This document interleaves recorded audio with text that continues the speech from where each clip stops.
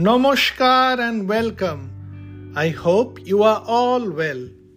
In my school, the teachers used to ask us to write essays on particular topics. The essays used to carry the highest number of marks in language tests.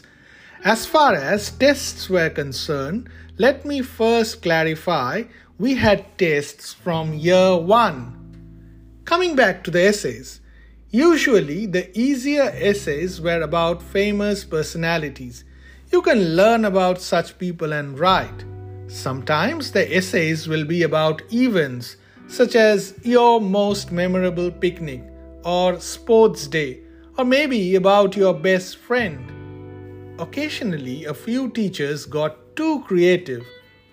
I remember when I was about 8 years old, we were asked to write an essay on roads.